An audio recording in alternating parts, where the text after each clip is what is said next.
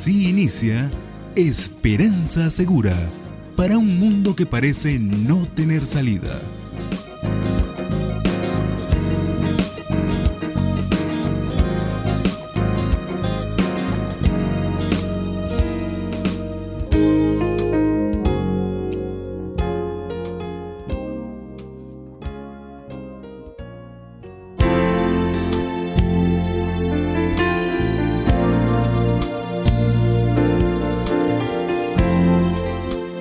Amigo y amiga, sea bienvenido y bienvenida una vez más a una edición más de su programa Esperanza Segura.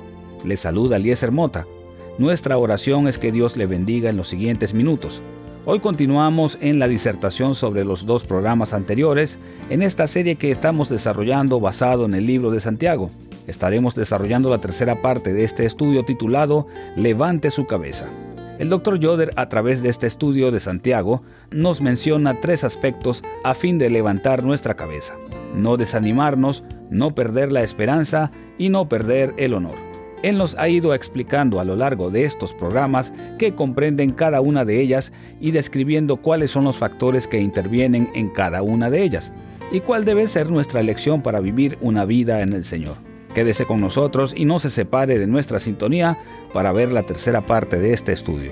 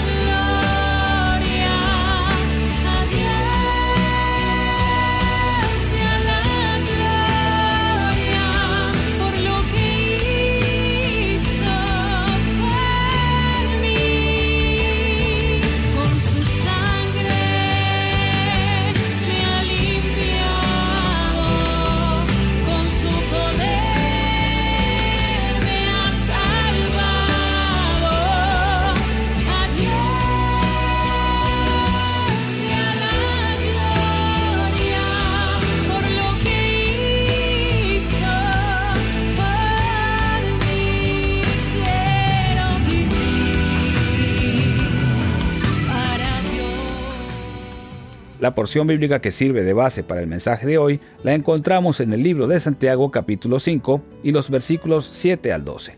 Ubíquese allí, por favor. Le repito la base bíblica. Santiago capítulo 5 versículos 7 al 12. Para el día de hoy estaremos escuchando la tercera parte del programa titulado Levante su cabeza.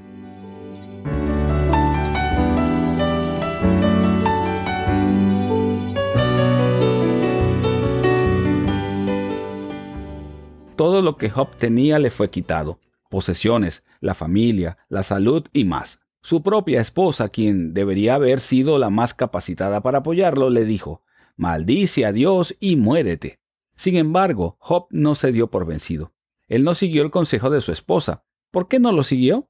Job capítulo 14, versículos del 13 al 15 nos dicen: «Oh, ¿quién me diera que me escondieses en el Seol, que me encubrieses hasta apaciguarse tu ira, que me pusieses plazo y de mí te acordaras? Si el hombre muriere, ¿volverá a vivir? Todos los días de mi edad esperaré, hasta que venga mi liberación. Entonces llamarás y yo responderé. Tendrás afecto a la hechura de tus manos». Job tenía esperanza porque el juez justo eventualmente iba a venir por él. Hay algo más en este versículo que no quiero que se lo pierda. Santiago dijo: «Y habéis visto el fin del Señor, que el Señor es muy misericordioso y compasivo». ¿Qué quiso decir cuando dijo el fin del Señor? La palabra fin es telos. Esta palabra significa la meta o el propósito que Dios tiene en mente. No es como a menudo usamos la palabra fin, dándole el significado como el punto de terminación. La meta de Dios en todo lo que Job sufrió fue acercar a Job a sí mismo y aumentar su riqueza espiritual y materialmente. Satanás, el otro jugador importante en esta escena de teatro cósmico, tenía diseños completamente opuestos. Él quería llevar a Job a la desesperación, llevarlo a la ruina financiera, física y espiritual, hasta el punto de que él blasfemara contra Dios. Pero Job tenía esperanza, inclusive en los momentos más oscuros de su sufrimiento, cuando estaba desesperado de la vida misma. Todavía tenía esperanza en Dios hasta el punto de poder decir: «Aunque Él me matare, en Él esperaré». Santiago le recordó a sus lectores y nos recuerda a nosotros también que en nuestro sufrimiento el objetivo de Dios es bendecirnos de maneras que no podemos ver en este momento. Pero para experimentar esas bendiciones no debemos perder la esperanza. No pierda el honor, versículo 12. Al mirar este último versículo de nuestro texto, usted puede estar preguntándose dónde veo el concepto de honor. Santiago les advierte a sus lectores sobre el peligro de usar un juramento para establecer la confiabilidad de su palabra. Y luego dice: «para que no caigas en condenación». Ahora bien, en primera vista podríamos pensar que esto significa que nosotros mismos caeremos en juicio. Pero eso no es lo que transmite esta palabra. Esto literalmente significa la actuación de un jugador teatral o alguien quien pretende ser algo que no es. En nuestro uso común del idioma llamamos a alguien así un hipócrita. Y ese es su significado aquí. La hipocresía es la antítesis del honor. No se puede confiar en un hipócrita. No se le puede tomar por su palabra. Un hombre honorable puede tomarse por su palabra. Uno nunca está realmente seguro sobre los motivos de un hipócrita. Un hombre honorable tiene motivos transparentes. ¿Usted ve lo que quiero decir? Ahora bien, ¿cómo encaja esto con nuestras palabras de aliento a los oprimidos? Encaja de esta manera. Y voy a usar las palabras de Jesús mismo en Mateo capítulo 24. ¿Quién es, pues, el siervo fiel y prudente al cual puso su Señor sobre su casa para que les dé el alimento a tiempo? Bienaventurado aquel siervo al cual, cuando su Señor venga, le halle haciendo así. De cierto os digo que sobre todos sus bienes le pondrá. Pero si aquel siervo malo dijere en su corazón: mi Señor tarda en venir, y comenzare a golpear a sus consiervos, y aun a comer y a beber con los borrachos, vendrá el Señor de aquel siervo en día que éste no espera, y a la hora que no sabe, y lo castigará duramente, y pondrá su parte con los hipócritas. Allí será el lloro y el crujir de dientes. No tenemos tiempo para entrar en una larga conversación sobre el uso judío de los juramentos durante ese momento de la historia. Es suficiente decir que tenían toda una gama de juramentos y dependiendo de cuál usaban, entonces eso indicaba cuán probable ellos iban a mantener su palabra. De hecho, Jesús les reprendió explícitamente por esto en el capítulo 5 de Mateo. Sus juramentos eran como nuestras acciones infantiles cuando le hacíamos una promesa a alguien, pero teníamos los dedos cruzados a nuestras espaldas. No teníamos la intención de cumplir esa promesa. Solamente queríamos agradar a quien le estábamos haciendo la promesa con las palabras que él quería escuchar. Como dije antes, cuando la presión es implacable, siempre existe la tendencia a desquitar nuestra frustración con los demás. Santiago dio una fuerte advertencia contra esto.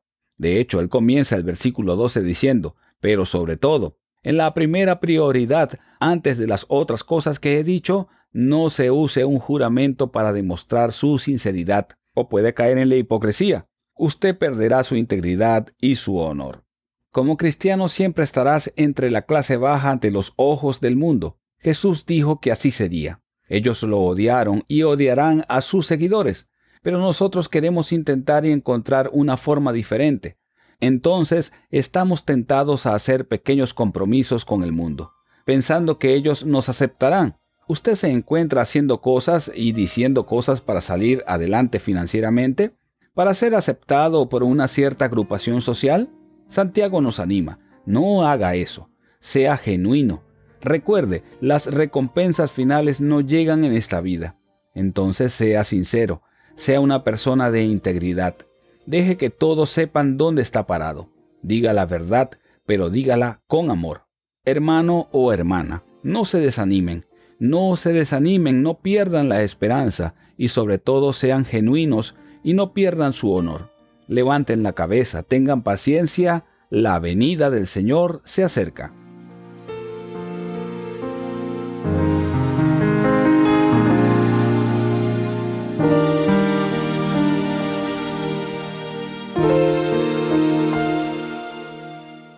Amigo y amiga oyente, de verdad esperamos que el programa de hoy haya sido de su agrado. Además, contamos que Dios también le haya bendecido de alguna forma. Dispóngase por favor ahora a anotar nuestra lección. Tal vez tenga alguna pregunta, comentario o petición que hacernos. También puede solicitar una copia gratis del mensaje de hoy, Levante su cabeza. Nuestra dirección postal es Programa Esperanza Segura, apartado 47, Maracay, Venezuela. También anote nuestro correo electrónico, esperanza@transmundial.org. También puede consignarnos un mensaje de texto a través del WhatsApp. Escríbanos al 58 416 739 6277. También tenemos a su disposición nuestras redes sociales. Estamos en Twitter, Facebook e Instagram y nuestro sitio es RTM Piso Venezuela. Estos estudios fueron preparados por el Dr. Otis Yoder.